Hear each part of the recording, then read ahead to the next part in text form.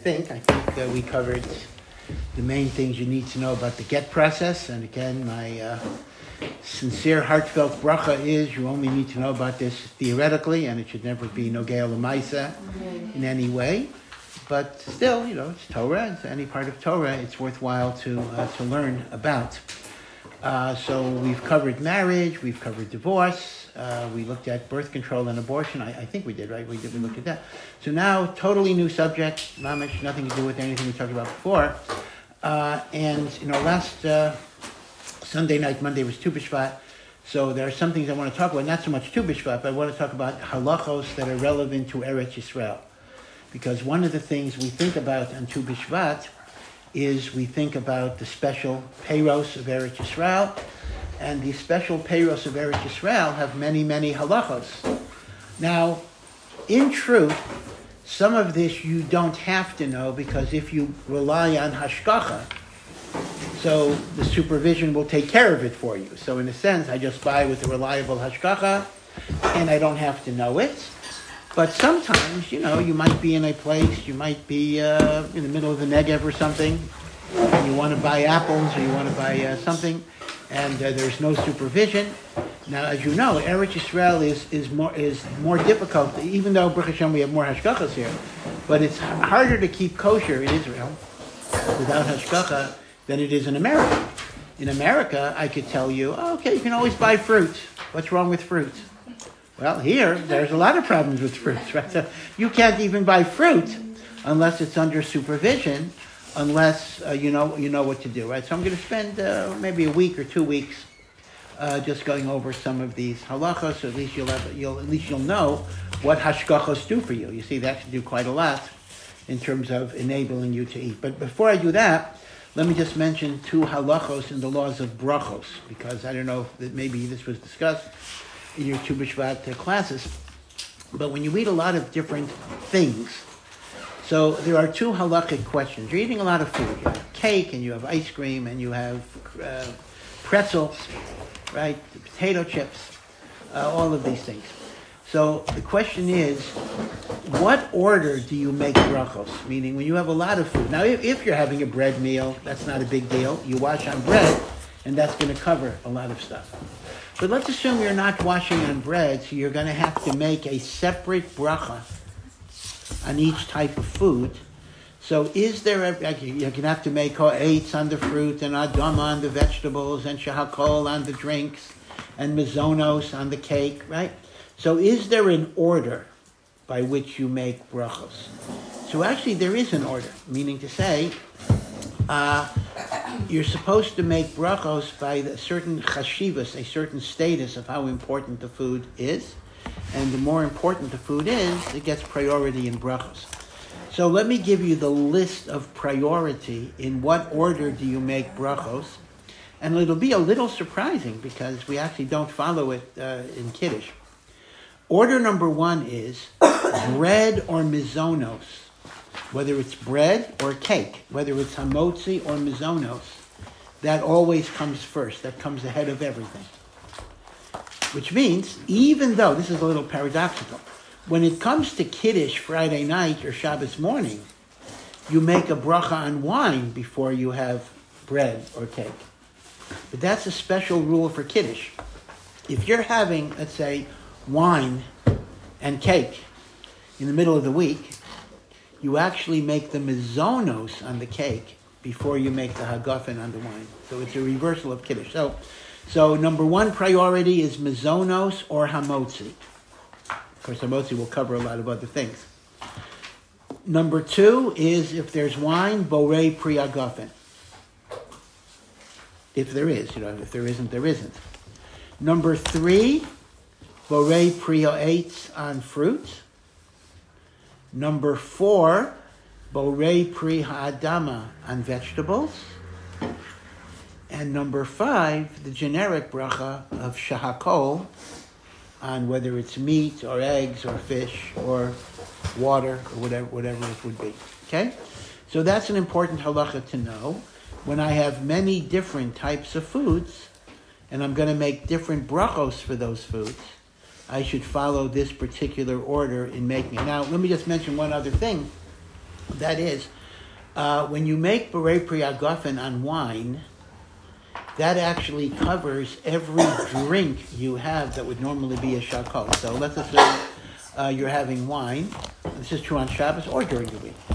If you have wine and later you're going to drink soda, you don't have to make a bracha on the soda because the wine, just like hamotzi covers the foods, so Borei Pri Hagafen covers the drinking. But if you're going to make a shahakol on something else, on a solid food, like a piece of fish, Borei Pri Hagafen doesn't cover that. In other words, the Borei Pri Hagafen exempts you from a shahakol on liquids. It does not exempt you from a shahakol on solid. Okay, so that's rule number one. I gave you two rules. Rule number one is the order of brachos when you make many brachos.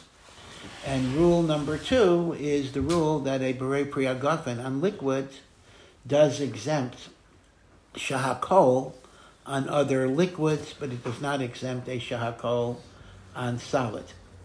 And again, although most of us, unless you like to drink, most of us really only have wine on Shabbos, but the halacha is exactly the same, even if you have wine during the week. This is not a special Shabbos rule or anything like that.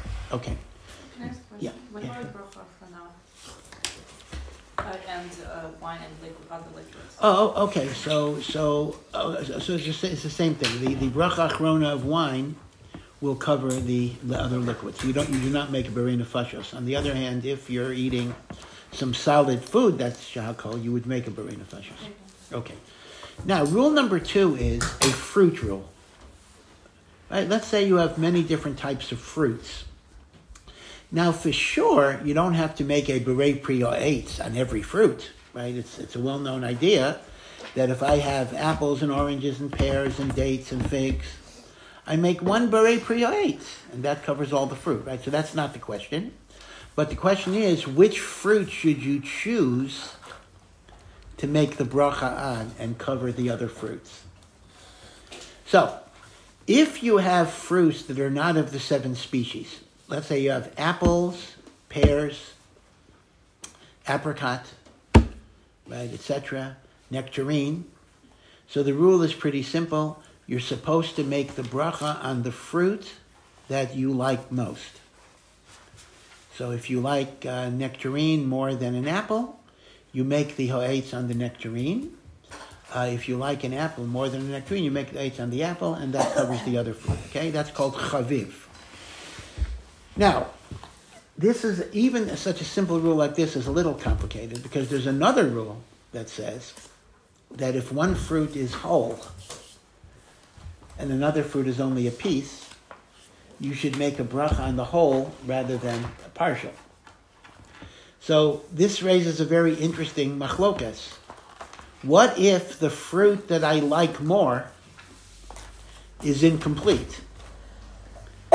So, do I choose the fruit that I like even though it's cut? It's a cut fruit? Or do I choose the fruit that's whole even though it's not the one that I like? So that's actually a machlokas. But halacha, we say go with the whole over the one that you like. Okay. But all of this is only if the fruits are not of the 7 species. Actually 5 species, because the first 2 of the 7 species are mazonos, right? Now, the 7 species are the 7 special agricultural products that Eretz Yisrael is praised for. So let's enumerate them, right? You should know them. Chita, wheat, saora, barley. Now, those are not really fruits because we make a mazonos on them, so we can almost exclude them from the question here. Then we have geffen. Geffen is the fruit of the vine, which is grape. Te'ena is fig. Rimon is pomegranate.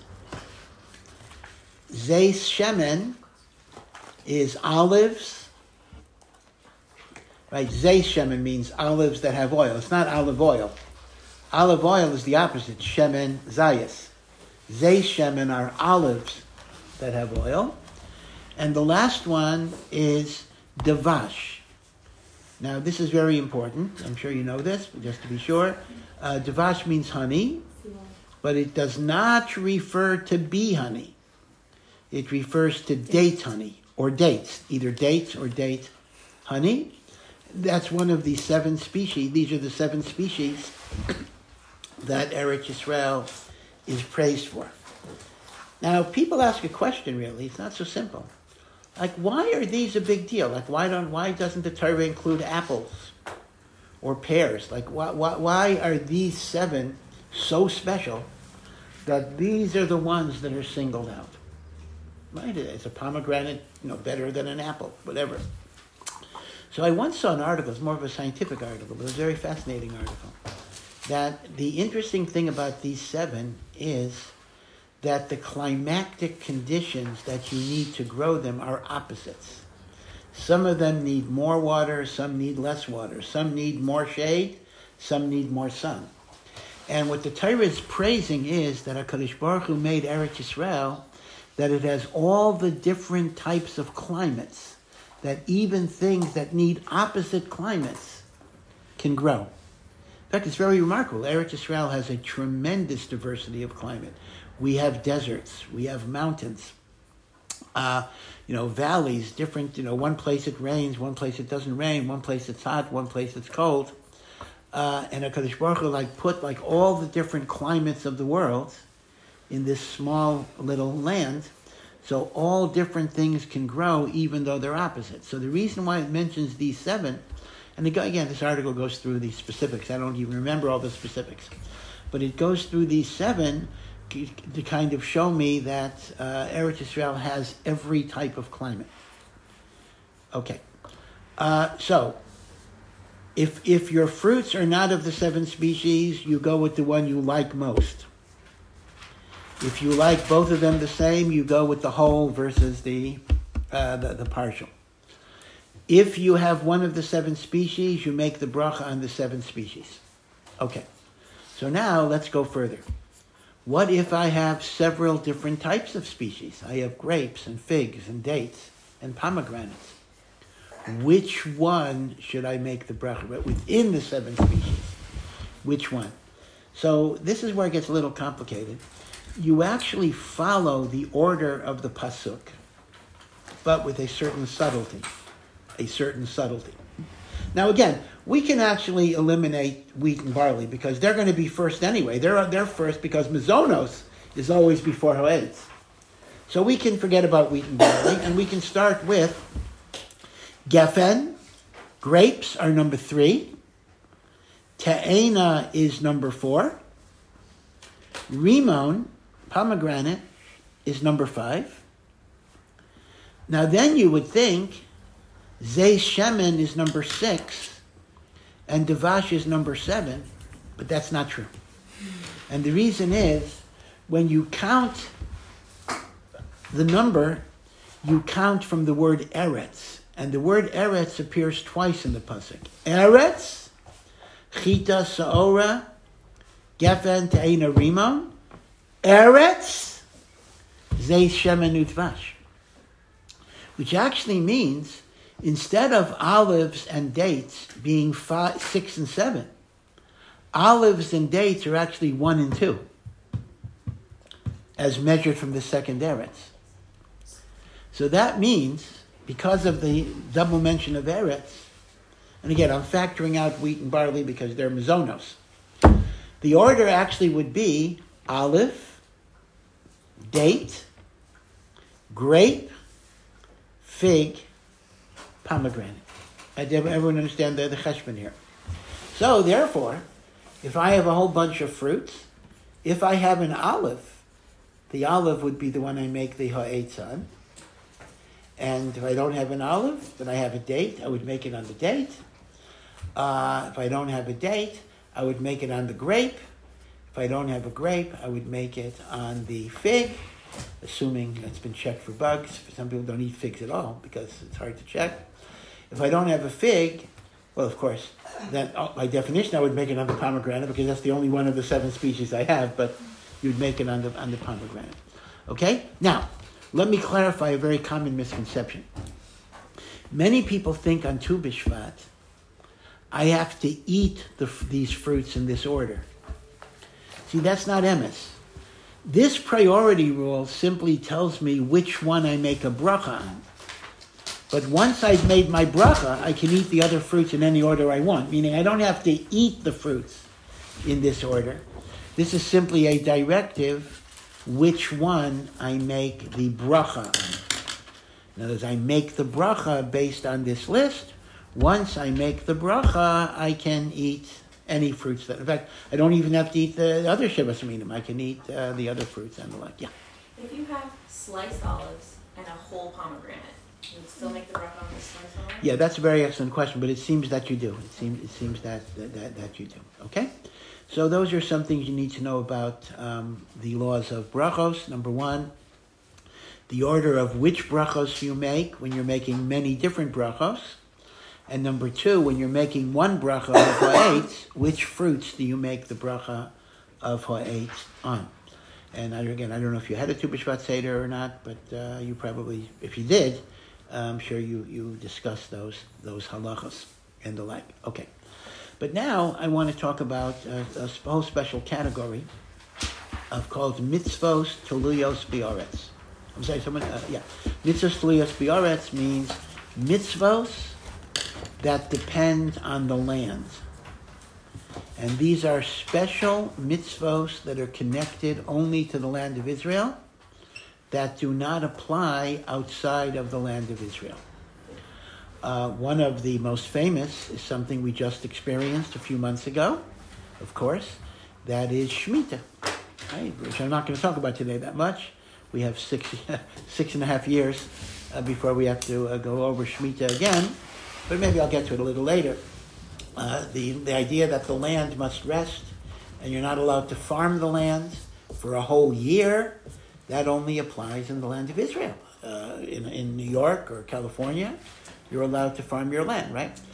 Taking off truma to give to a Kohen and maser to give to a Levi, that also only applies in the land of Israel for the produce that grows in the land of Israel.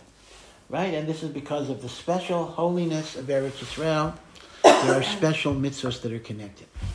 But for today, I actually want to pick an agricultural mitzvah that applies even outside of Eretz Yisrael, which is really rare.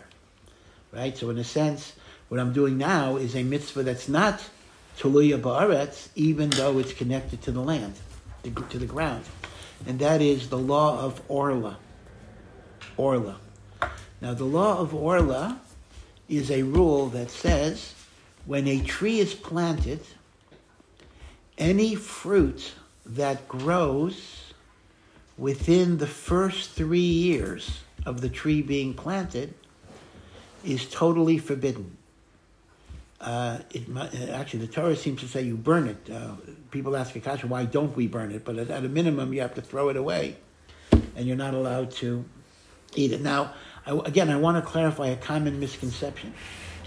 There are some people who interpret this to mean that the fruit is forbidden for 3 years, and after 3 years you can eat it.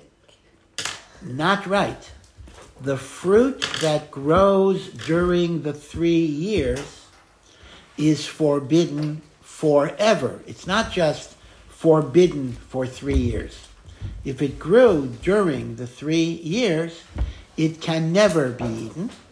If it grows after the 3 years, because I'm using an ambiguous term. What do I mean by growing? I will define it. But if it grows after the 3 years, then it is permitted. Right? This is called orla. And orla is the same word as for a baby, uncircumcised. An uncircumcised child or person, man, is called orel. And orla also is the same idea, that it's prohibited, it's closed up, we're not allowed to use it or benefit from it in any way. Now, what is unique about Orla is that Orla is a law that doesn't only apply in the land of Israel, it even applies in Chutz La'aretz. So let me ask you a very simple question. Everybody knows I can go to a supermarket in America and I can buy apples. Now, Orla only applies to fruit trees. It does not apply to vegetables. So carrots, peas, that's not a problem. But it does apply to fruits that grow on trees. So everybody knows I can buy an apple in America, I can buy a pear. How can I do that? Maybe it's Orla, right? Maybe it's Orla.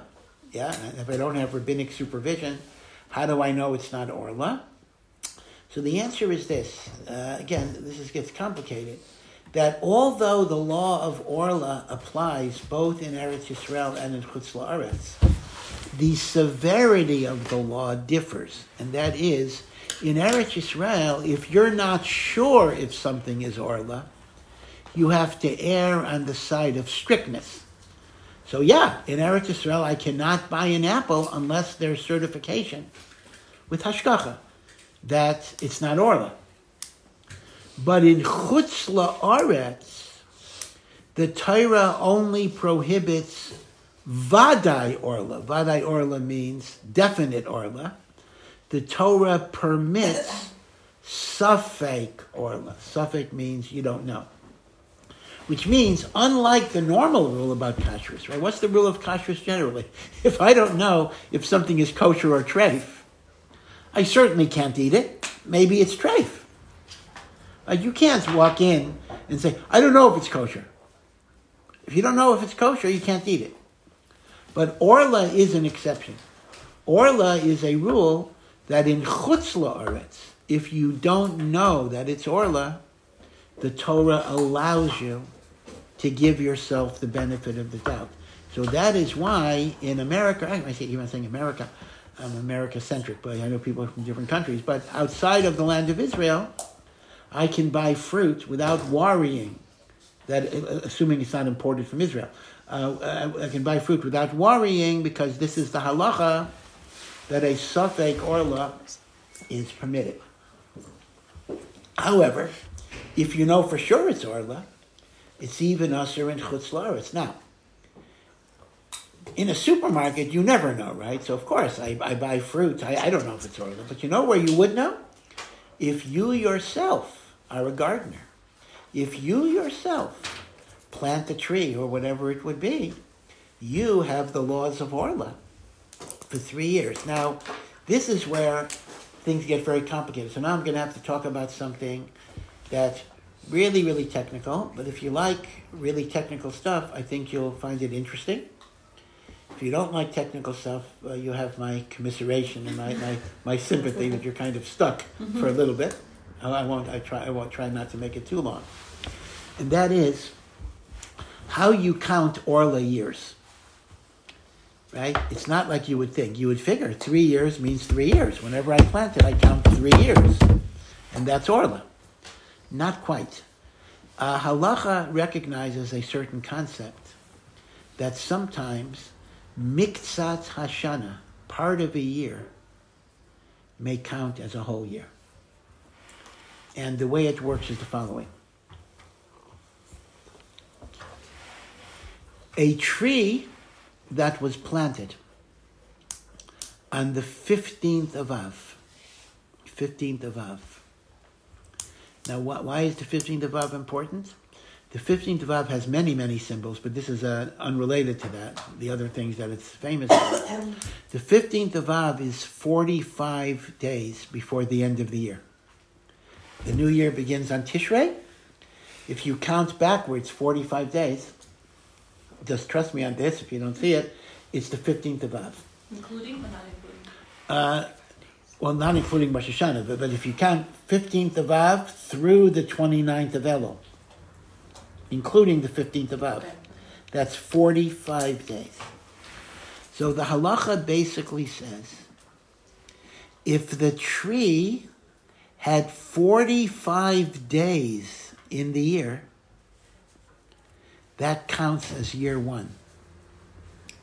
So let's take a concrete example of how long orla lasts. I plant a tree, because we'll discuss how that works with nurseries, but I plant a tree on the 15th of Av, or earlier is even better, but if I plant it on the 15th of Av, and let's go with last year. I planted in 5782. If I planted on or before the 15th of Av, When Rosh Hashanah of 5783 comes, that counts as 1 year, even though it was only 45 days. Year 2 is Tishrei 5783 to Tishrei 5784, so that's the second year. The third year is 5784 to Rosh Hashanah of 5785. At that point, subject to one adjustment I'm going to throw in, you only have had 2 years and 45 days. But halachically, that is considered to be 3 years. Okay, do you get that idea? Because since the 45 days of 5782 counted as year 1, and year 2 is then Tishrei to the next Tishrei, and year 3 is Tishrei to the next Tishrei, you have actually finished, subject to one exception, I'll get to, you have finished the Orla calculation 2 years and 45 days from planting. Now, there is a rule, however, that when you are relying on a fractionated year, you have to wait until Tu B'Shvat of your last year. So that's very relevant, meaning to say, technically, so again, my case was, these are two different twos, Tu B'Av and Tu B'Shvat, but don't confuse them.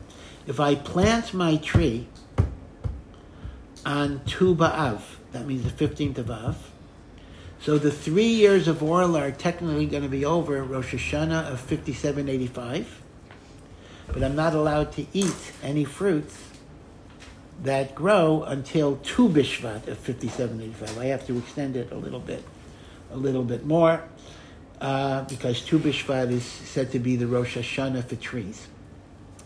Which means, in other words, that as long as I planted it on or before Tu B'Av, my Orla period can actually be less than 3 years.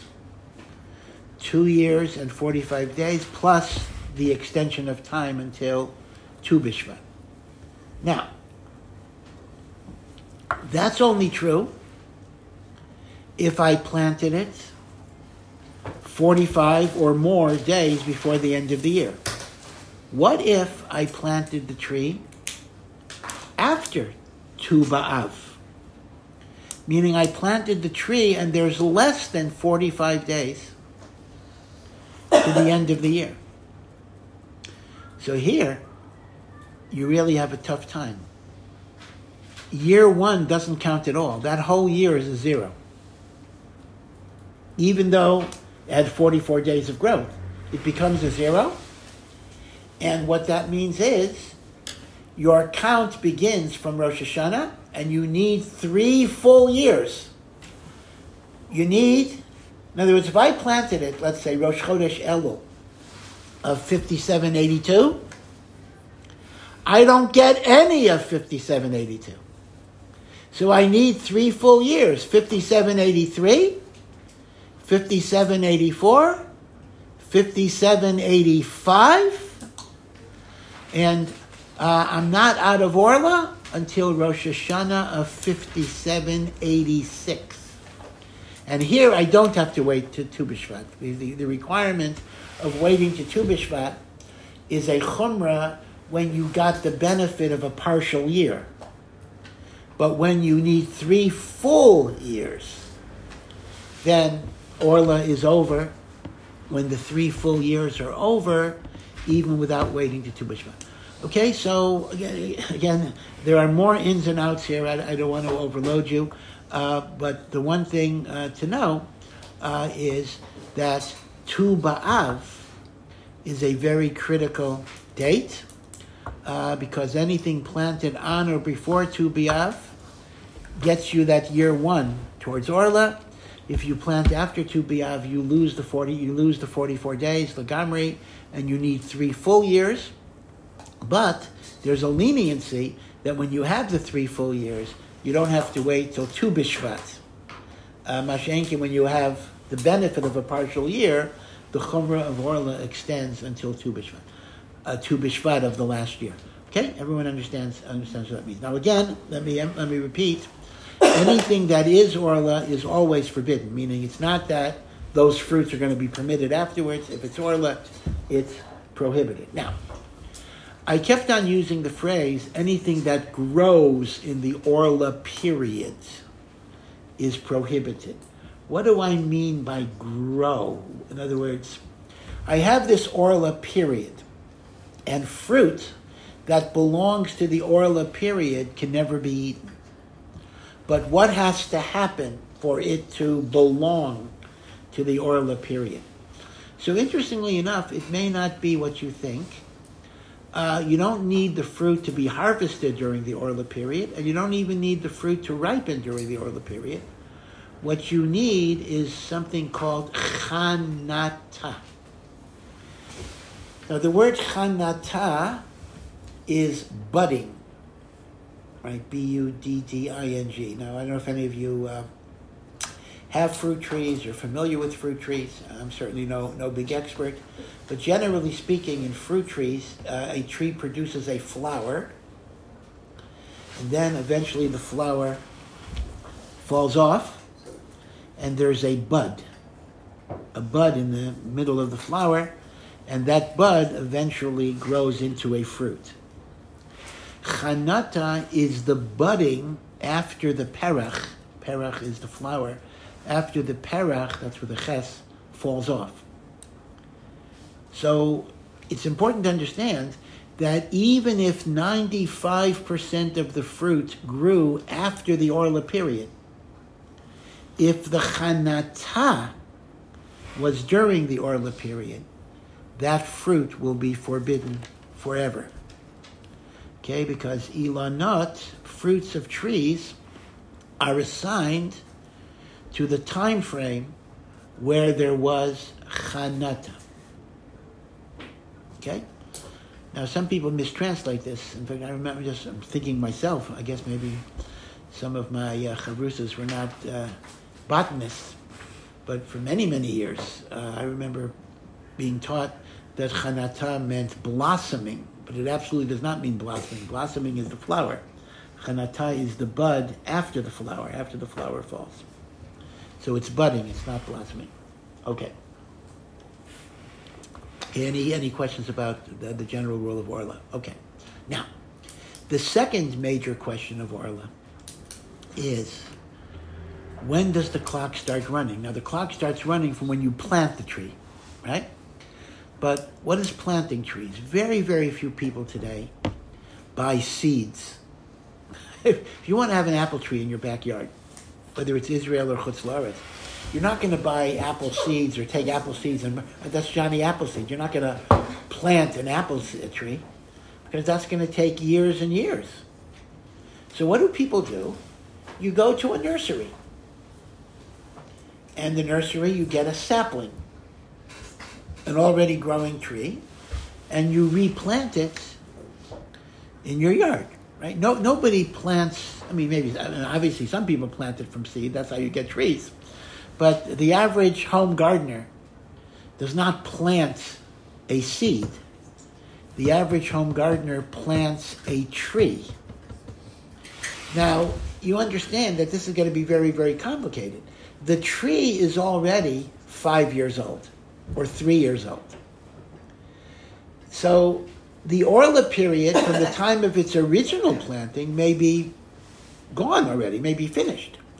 So a very critical question that a home gardener has to know is, when does the clock start again? When I buy a sapling in a nursery and I replant it in my garden, or even if initially I planted it in a flower pot, in a big pot, and then at some point when it gets bigger, I move it from the pot to the garden, does that start the Orla period?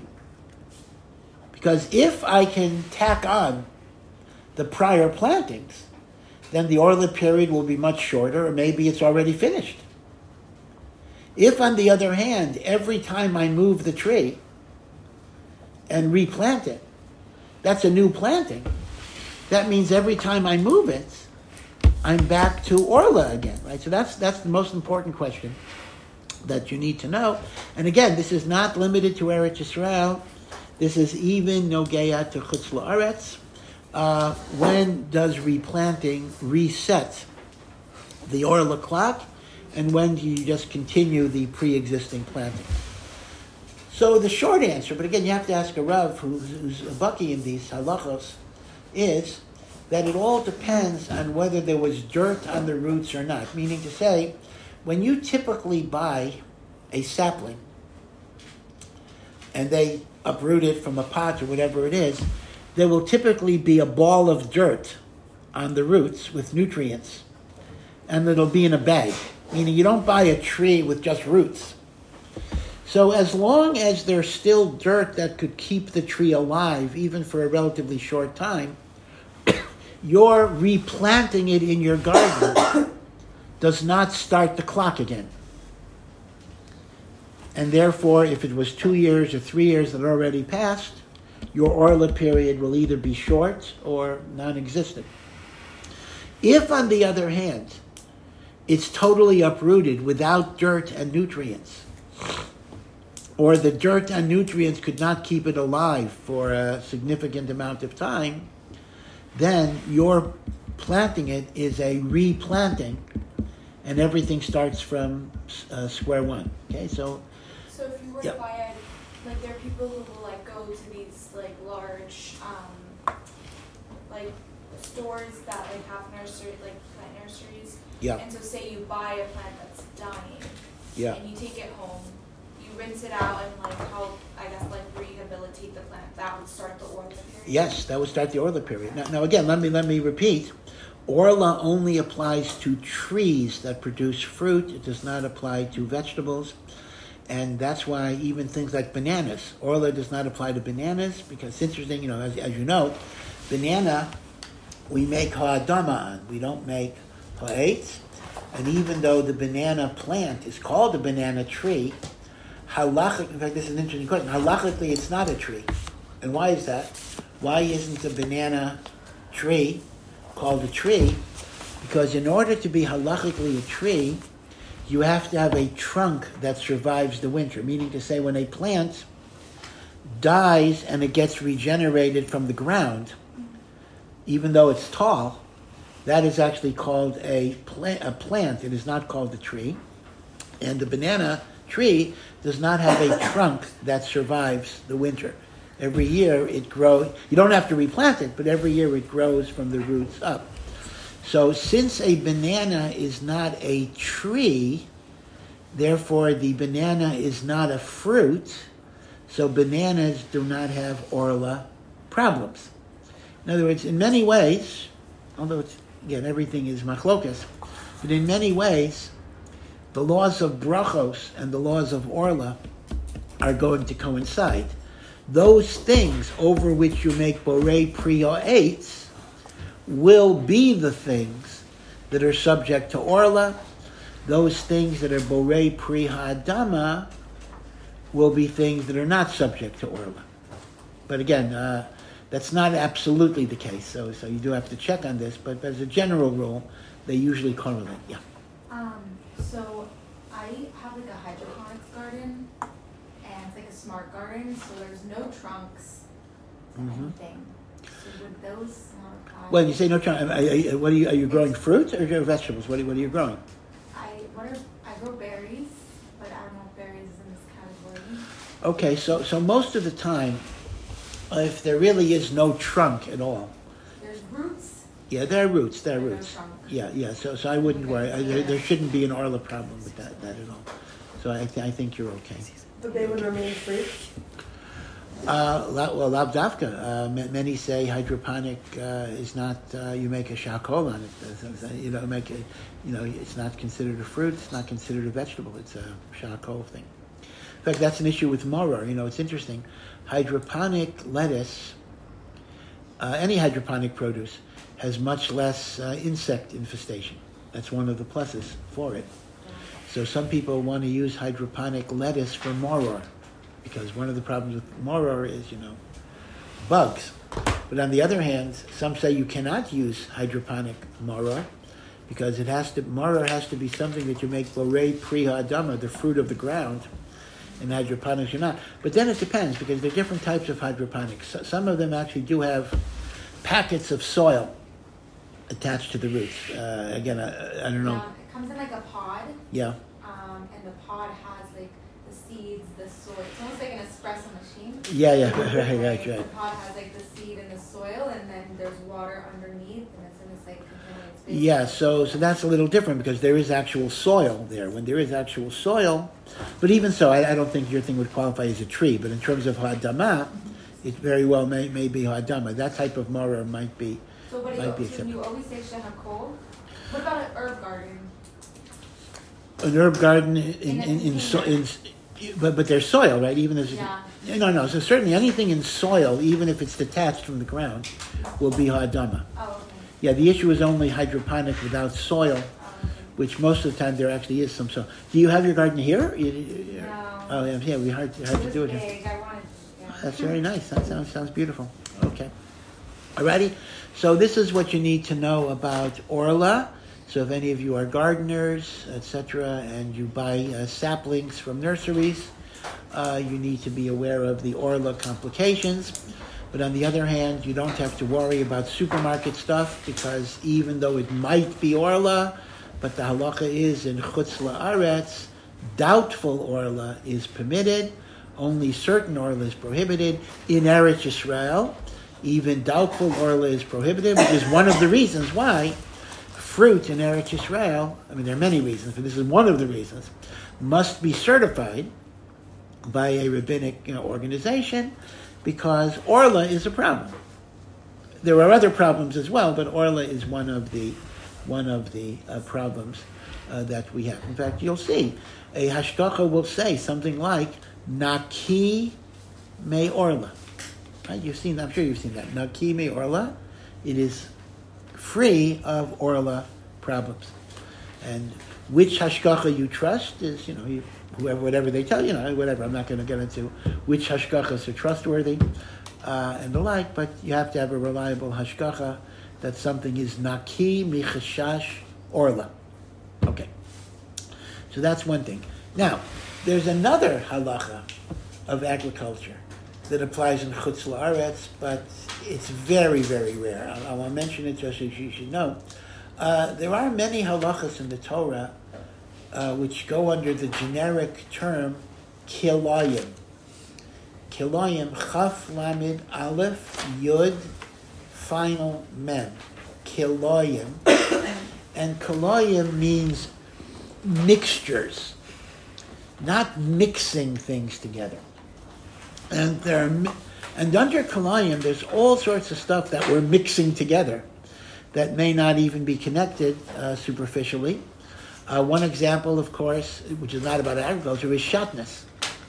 The halacha that you're not allowed to wear garments that have a mixture of wool and linen. Another word for shatnez is kalayim, or kalei begadim. That means mixtures in garments. Right? So shatnez is a very important halacha. By the way, again, just to clarify something, and this is obvious, but sometimes people get mixed up. There is nothing wrong with wearing wool and linen if they're separate garments. If I have a linen shirt and a wool sweater, even if they're touching, that's not a problem. Shatnez is only when they're sewn together. It's like one garment. There's like linen mixed in with the wool, or whatever it is. Okay, so if it's like a wool shirt, but then there's buttons with like a silk thread, is that an issue? Silk is not a problem. Well, wool and silk are not shatnez. It's bedavka wool and linen. Okay. So wool and silk is fine. But yeah, 100% correct. If I have a wool shirt and I have buttons that are sewn to the shirt with linen thread, that is absolutely shatnez. That's absolutely prohibited.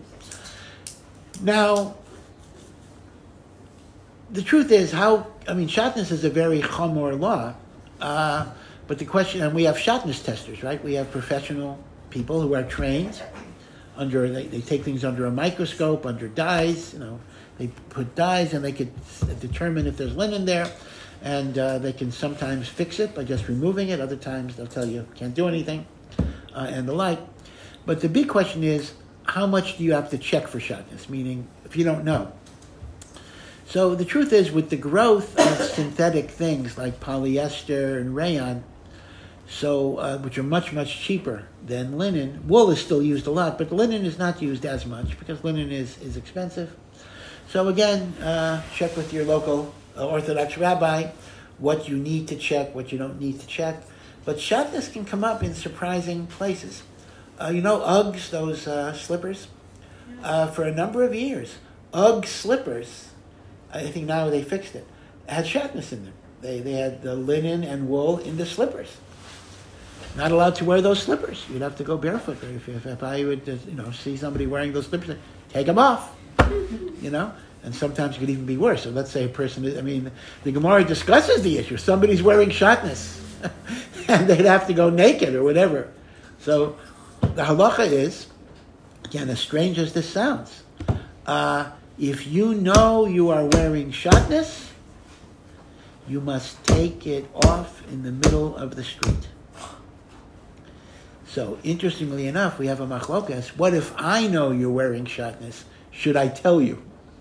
Because once I tell you, right? So, the Rush rules that even though once you know you have to take it off, I shouldn't tell you until you're in a private place, which makes a lot of sense. That way, we avoid that embarrassment. A similar rule, by the way, is a Kohen. Let's say a Kohen is sleeping naked or in his underwear or something, and God forbid a person died. Now normally, a Kohen cannot be in the same house as a dead body. So if the Kohen knew that somebody died, he'd have to leave. He couldn't. He could take his clothes, he could pick up his clothes, but he wouldn't be allowed to take the time to get dressed. But it's brought down by the same analogy that if this Kohen is in the house and somebody died, I have to tell the Kohen, get up, we have to leave, but I don't have to tell him why. And that way, I can give him time to get dressed so he can leave. You see, because if I were to tell him, you have to leave the house because somebody died, he would have to leave in whatever state he's in, right? So there is a concept that kavod habrios, human dignity, allows us to defer telling somebody something. But shatnez is a chomer halacha. The Zohar says that if a person wears shatnez, that prevents his prayers, his tefillos, from going up to Shemayim. In fact, they tell an interesting story about, let me give a few more examples. So shatnez can be in your shoes. Not shoes, but slippers. Shatnez can be in socks or stockings. Shatnez can be in sweaters. Shatnez can be in jackets. Shatnez can be in shirts, and shatnez can be in hats. Right? Stitching, anything that has stitching could have shatnez in it, and the like. But again, as I say, some things we're so sure they don't have shatnez, you don't have to check. There are books and lists that tell you what you have to check. Now, the problem of shatnez is only on things you wear. You wear. So I could have, for example, curtains. And if I have curtains in my house, curtains could be shatnez. Tablecloths could be shatnez. Right? Shatnez is about what you wear. But there's one exception to that, and that is upholstery cannot be shatnez. Now again, we generally don't have to check for it, but the idea is because when you sit on a fabric, the fabric bunches up. So it kind of goes over you. So in a sense, you're wearing it in some ways. So upholstery, unless it's very stiff. If it's very stiff and it doesn't move, it could be shatnez. So I could sit on a hard cushion that doesn't bunch up. But if it bunches up, there's actually shatnez on upholstery. Is that why people will sometimes lay like a plastic covering over it? That's very fascinating. The traditional reason they give is that Jewish mothers don't want their sofas to get dirty. But I like what you're saying. That's really good. That maybe there's a deep halachic reason for these things, similar to gefilte fish, right? Why was gefilte fish invented? because there are halachos about removing bones on Shabbos, and gefilte fish pre-removes the bones to avoid a halachic issue, right? So it is true that Jewish customs are in order to keep halacha. So let me tell you an amazing story about the Stipler Gaon of Yaakov Yisrael Kanievsky. He was the father of Rav Chaim Kanievsky, who died last year, but Stipler himself was a very, very great gadol. In fact, I myself once met the Stipler. I had to ask him a shaila. I think I may have told you the story. Forgive me for repeating it. The Stipler was very deaf, pretty deaf. And as a result, he could hear if you screamed at him, but who's going to scream at him? But because he was deaf, he screamed at you, meaning a person who doesn't hear can talk very, very loudly. So I came in to ask him a shaila about something or ask her a bracha, and it was towards the end of his life, and he was like sleeping in the chair, and I was waiting, till I wasn't going to say anything. All of a sudden, he wakes up with a start, and he starts screaming at me. I was scared to death, and he said, "Why do people come to me for a bracha?" He says, "I'm an old man, I'm going to die." He says, "Hashem gives all the brachas. Why do they come to me? What can I do?" He's yelling at me. And I have my bracha, my request for a bracha to give to him. And I said, "Here's mine," He was actually very nice after that, but it was very, very scary, like whatever. So, but the story goes, his wife was the Chazon Ish's sister. Chazon Ish was a great, great rabbi who died in the 1950s. So the story goes, the Chazon Ish made the shidduch. He made the shidduch because he saw the Stipler as a great person. And he asked his sister afterwards, when they met, they had one meeting. So he asked his sister, how did the meeting go with Rav Yaakov Yisrael? So she said, "I don't know. He comes into the house, he sits at the table, and he falls asleep." He says. So the Chazon Ish was upset. The Chazon Ish called him and said, "What type of business? You're meeting someone that you might marry and just fall asleep?" So he said, "I'm really, really sorry. What happened was that I bought a train ticket and I got bumped to first class. I bought coach, but the coach was crowded, so they bumped me to first class. First class trains in Europe they used to have very plush upholstery. So he said, I didn't want to sit down because I thought it might be shatnez. It was like a 30-hour train trip. Whoa. So I stood standing for 30 hours because I didn't want to sit on shatnez. So what happened was, when I finally had a chair, I just fell asleep. That was the story. So the Chazon Ish said, now for sure you're the right person for my sister and the like. And in fact, they even say his deafness was because of shatnez, interestingly enough, because he was drafted in the Russian army around World War I, and he had to do guard duty for a whole night, back and forth, in a Russian winter, and he was afraid that the hat he had to wear was shatnez, so he didn't wear a hat.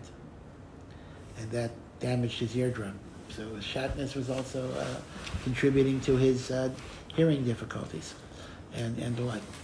Although they do say, I'm not sure if it's serious, that whenever his wife spoke to him, his rebbitzin, he always heard that. I don't know.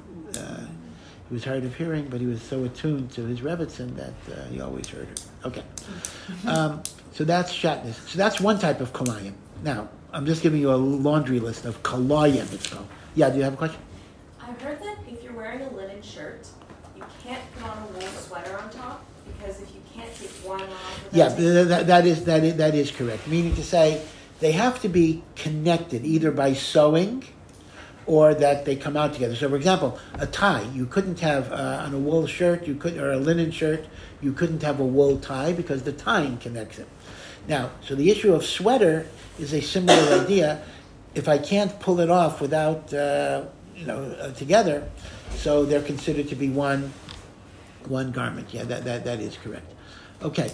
Now, another type of kalayim, which won't apply to most of us, is you're not allowed to plow with two different types of animals. So if you plow with a horse and a cow, you're not allowed to do that. Either, right? Or even if you have a coach, you're not allowed to be drawn by a shor, a chamor, a donkey, and the like. Okay, that's the second one. A third one is interesting.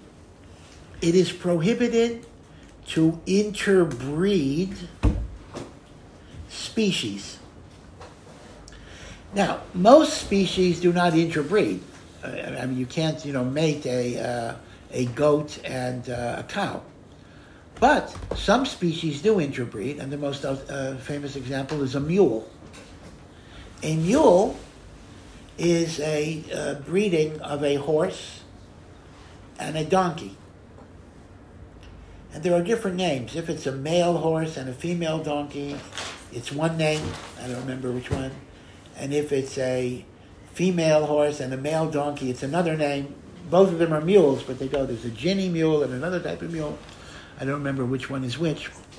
Now, you're not allowed to breed. Now, that does raise interesting questions about dogs. Dogs can interbreed all the time, right? These are mutts.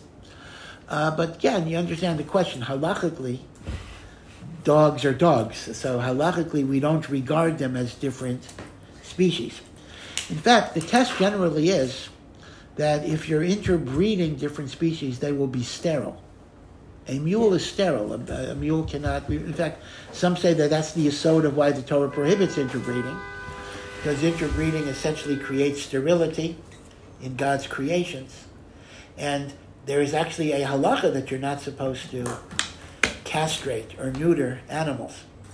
In fact, that raises a whole peripheral question of, number one, how can you be a religious veterinarian? Veterinarians spay dogs and cats.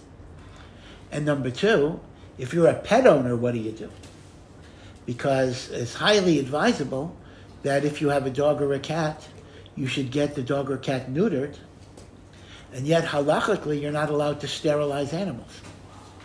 That's actually a difficult question. The advice I would give to a frum pet owner is buy your pet already neutered. And that way you don't have to go through that difficult question. How a veterinarian does it, again, is an interesting halachic issue. But the same idea of not neutering might apply to not crossbreeding as well. Okay, so all of these are called kalayim. Now, there is a fourth element. I'm just giving you examples of kalayim, meaning the mixture laws. So I've mentioned shatnez, wool and linen. I mentioned not having two different types of animals draw a cart. I mentioned not interbreeding. Now, let's take the not interbreeding for a moment. The prohibition is to mate them. The prohibition is not to use them. Meaning, I'm allowed to ride on a mule. I'm allowed to use the mule as a work animal. I could buy a mule for a pet if I wanted to. So this is not an isser to use. This is only an isser to actually breed them. Can we own them? You can own them. Yeah, you can own a mule. Yeah. And as I say, it only applies to different species.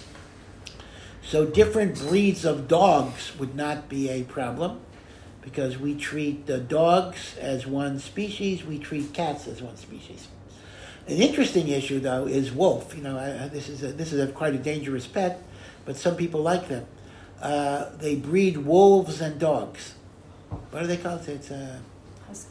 Well, a husky looks like a wolf, but a husky is a pure dog. But they can make puppies that are from a wolf and from a dog. And they're not as domesticated, meaning they could turn on you, so it's not advisable. But that might be usher to do. It might literally be forbidden to mate a dog and a wolf. Although I'm not sure, because they're fertile. In other words, they're not sterile. So maybe that indicates even a wolf and a dog is one species. I mean, genetically, wolves and dogs are one species if you go all the way back, however long you go, because the dog came from the gray wolf. But, they've been separated for a while. Okay. Imagine the first guy that approached a gray wolf. It's a little scary, but somehow that became the dog, Okay. All right. Now, another one is grafting trees. Now, again, if you're a gardener, this creates some great problems. Grafting is a process by which you take part of one tree, better root system or something, and you connect it to another tree. And sometimes you might use, the roots of an apple tree and graft it onto a pear tree. Now that doesn't mean you'll get apples and pears. You may only get one fruit, although there is a way. There actually are ways of grafting in which you can get 10 different fruits growing on one tree. There actually is such a thing. But not all grafting is that way. A lot of grafting is just to strengthen a root system or the like. The Torah prohibits both, these are two things, both the creation of new fruits and even grafting from one species of tree to another species of tree, even if you're not going to create a new fruit, because once again, you're deviating from God's creation, right? God made all the different species, and every different species is described as ki tov. It was good in God's eyes. So for you to create these new types of species is a violation of Hashem's original plan. Now again, just like with the mule, the prohibition is to make them, meaning you're allowed to buy and eat a nectarine, which is a combination, I believe, of a peach and an apricot. I think so. You're allowed to eat them. You're just not allowed to make them. You're not allowed to graft them. You're not allowed to create the grafting that produces that particular thing. Are you allowed to plant an existing nectarine tree? That's an interesting question. On one hand, you're not creating the grafting, but on the other hand, you're planting the grafted entity. So that would be a question, yeah. Okay, this is not like a fruit or anything, but you know how sometimes you tie orchids? Wow. Yeah. That's that word in a long time. Around the tree. It's okay? For what does that do? What is You're not creating anything. Oh, it's just decorative. Yeah. No, that's perfectly fine. That's perfectly fine.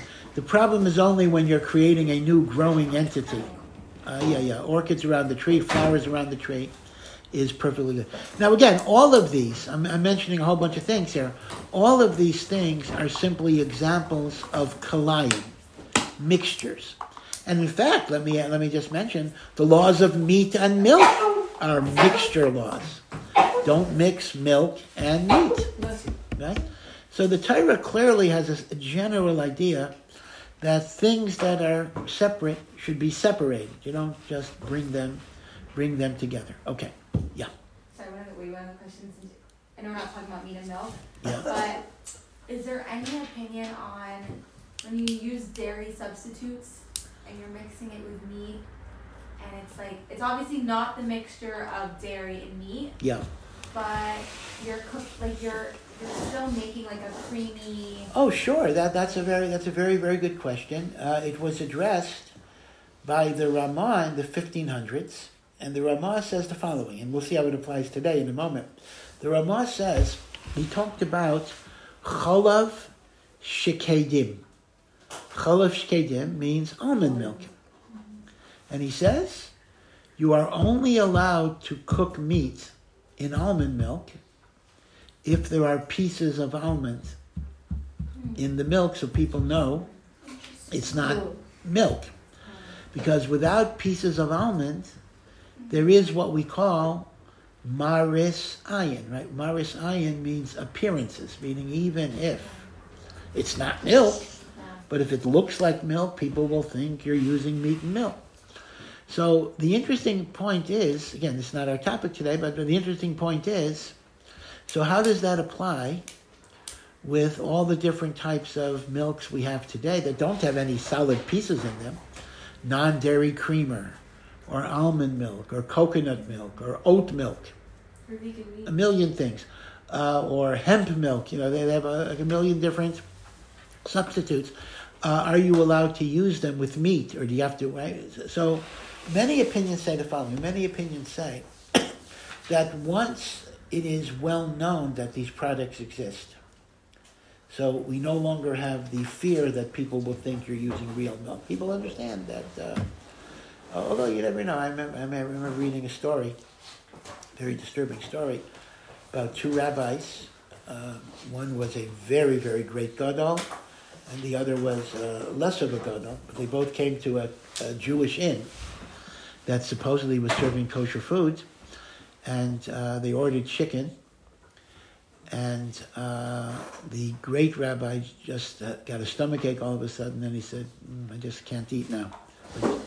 So the other rabbi ordered the chicken and ate it, and he said, this is the most delicious chicken I've ever had. Like, what is your secret? So the person said, I don't know how, said, it's the butter that we put in. So I don't know how that would even happen, but essentially the story was trying to say that the rabbi who was so great, Hashem would not let him commit a sin even accidentally. So Hashem gave him a stomachache. So he wouldn't eat, the other person. So sometimes you never know. But still, as I say, we're generally lenient today on non-dairy milks because these are so widely known and used that people are not going to suspect anything wrong. Yeah. Are you allowed to graft within a species, so different kinds of apples? Yes, so it's the same idea here. The same idea is this is only interspecies. Now, this does give interesting questions about genetic engineering. Because in genetic engineering, sometimes DNA is taken from very, very different sources. In fact, there was even a kashrus problem. In preservation of tomatoes, there was some DNA taken from a pig. So besides the problem of interbreeding, you have a problem of pig DNA. But still, since that's microscopic, so that's also another reason why it's not necessarily a problem. Okay, but now the particular one that applies to you as a gardener, which is very, very rare, is that if you are planting a vineyard, grapes, you must distance any vegetables or grain from the vineyard at least 4 amos, meaning you cannot have grains or vegetables in proximity to a vineyard. This is called kila'e hakerem, mixtures of the vineyard. And the halacha of kila'e hakerem does apply both in Eretz Yisrael and in Chutz La'aretz. And the consequences of kila'e hakerem is very severe, because that means whatever grew as they were next to each other becomes prohibited and must be burnt and destroyed. So if any of you have vineyards and you planted vegetables or grain near the vineyards, whatever grew in that mixed condition would have to be destroyed. So we're not talking about interbreeding, we're just talking about proximity. Even proximity can create kaloyim.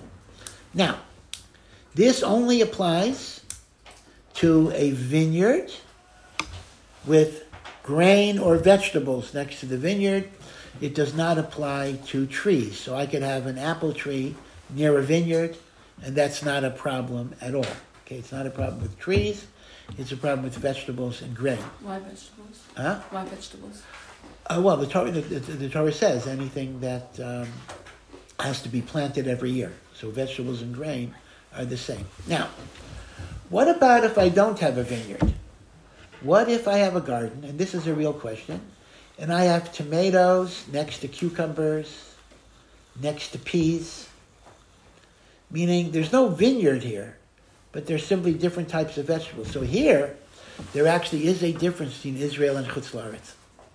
In Eretz Yisrael, even different types of vegetables have to be distanced from each other. So if you were to have a planter outside of your apartment, and in the planter, now it doesn't apply to flowers, it only applies to things that you eat, but you want to have a pepper plant, a tomato plant, cucumber. You would have to, again, the laws are very technical, you'd have to have a certain distancing between them. You would not be allowed to have them right next to each other. This is called kila'e zera'im, mixtures of plants. And that only applies in Israel, Eretz Yisrael. That does not apply in Chutz la'aretz. In chutz la'aretz, it is only kola'ei hakerem. It is not kola'ei zeraim. And another difference is only kola'ei hakerem is the product forbidden to eat. Kola'ei zeraim is mutter to eat. In other words, even in Eretz Yisrael. Let's say in Eretz Yisrael, if I grew cucumbers and tomatoes next to each other, I'm not allowed to do it, but I would be allowed to eat the produce. Mashahin kein kolai hakerem, I have to destroy the produce. Okay, so again, obviously these are complicated, and it shows you that life in Eretz Yisrael is full of challenges. But kolai hakerem, which is going to be very rare, I doubt any of you will ever face that particular issue. But kolai hakerem does apply in chutz la'aretz as well. Okay, so we did quite a lot today.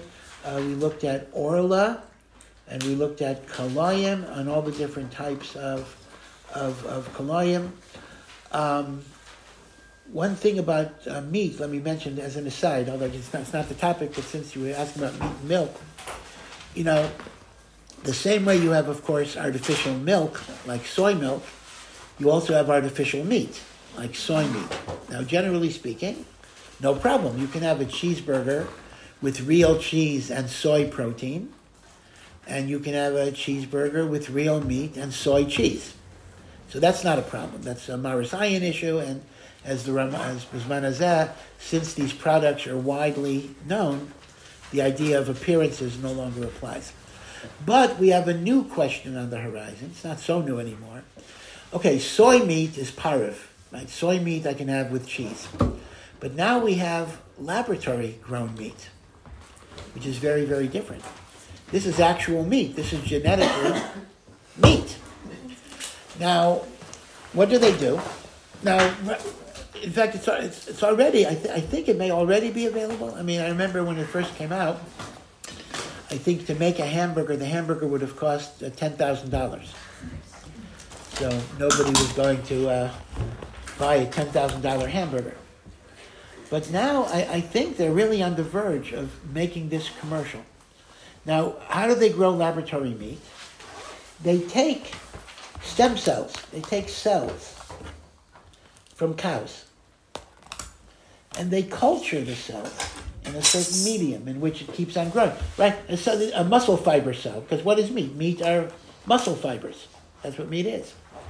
And from one little cell, they can culture it in a petri dish till you eventually get, a pound of meat or whatever it would be. Now, in terms of economics, this makes a lot of sense because you wouldn't have to kill that many animals, etc. It would really, once the technology could be less expensive, it could save a lot of money, it could save the environment, and the like. So the big question about laboratory, right? So do not confuse laboratory-grown meat with soy protein. Soy protein is vegetarian. That's not a problem, but this is real meat. So there are two questions, really. Number one, is it kosher at all? Why is there a kosher problem? If it comes from a pig, it's not kosher. But if it comes from a cow, why isn't it kosher? Very, very simple. Just because meat comes from a kosher animal doesn't make it kosher unless it is shechted. It has to be slaughtered. Now here, if you take meat, if I cut off a piece of meat from an animal while it's alive, that animal is treif, or that meat is treif. That's called Avram min achai. That's a limb that is severed from a live animal. So the problem is laboratory-grown meat aver meat from a live animal that wasn't shechted. So, as you would imagine, people are discussing this because it's going to be a big industry. It is going to be mamash a big industry. Very recently, the Israeli chief rabbinate issued a psak that not everybody will agree with, that laboratory-grown meat does not have the problem of aver min achai. Why is that so? Because it's true that the initial stem cell that you took from the animal is prohibited. But the culturing of new cells that come into the test tube are no longer from the animal because they're detached.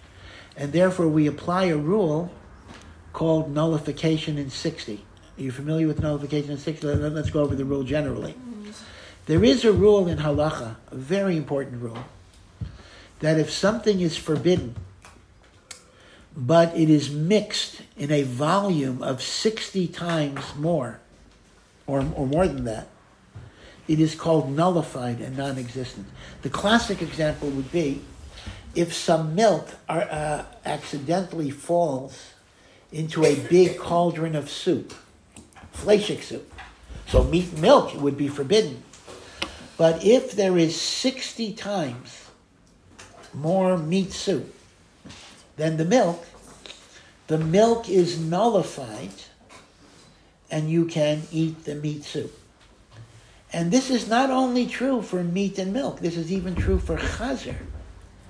If a little bit of chazer, pig, fell into the soup, if there's 60 times, you're allowed to eat it. Now, that doesn't mean you can, that doesn't mean if you know that this is the piece of pork, you can't eat what you know, but in terms of the taste, right, you take out the pork and throw it away, but the soup itself is going to be okay. This is called batel b'shishin, nullification in 60, and it's based on the idea that Chazal had a rule that when there's 60 times something keneged the Isser, it's no longer detectable, it's no longer tasted. That's called batel b'shishin. Now, there are some exceptions where we don't say batel b'shishin. The most outstanding example is chametz on Pesach. That if a little bit of chametz fell into your soup, even if it's 1,000 times the chametz, you're not allowed to eat it, right? So chametz is one of the exceptions to batel b'shishin. But the rabbinate made the following argument. The only part of the meat that is prohibited meat is the part that was taken from the cow before it was slaughtered. But that's a tiny little thing. It's virtually microscopic. It then grows 1,000,000 times new fibers. The new fibers are not really meat from the animal. And therefore, you have many times 60. You have 10,000 times. You may have 1,000,000 times the stem cell.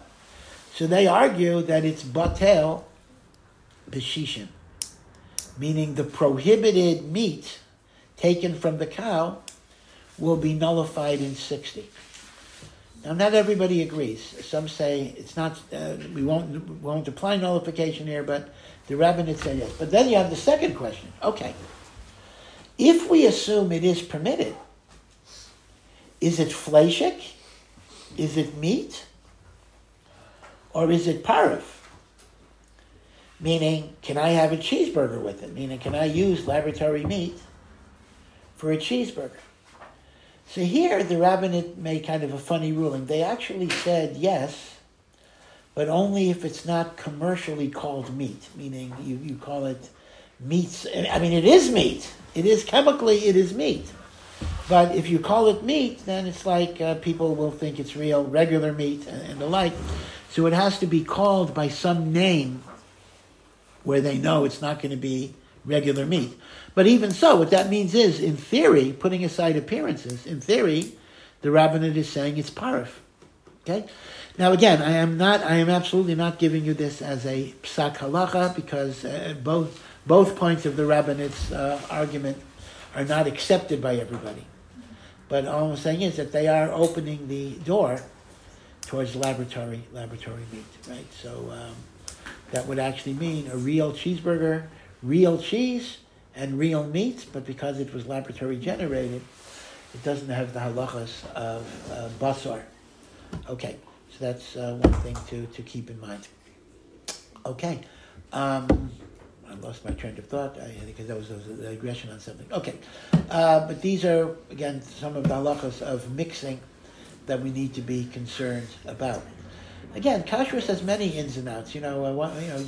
some things don't make, logically, you start thinking about it. Why isn't all milk fleishik? I mean, after all, milk comes from meat. Why are eggs parv? So why is milk milchik and why are eggs parv? Right? Eggs come from chickens. And then why is honey kosher at all? Not date honey. Why is bees honey kosher? A bee is not a kosher animal.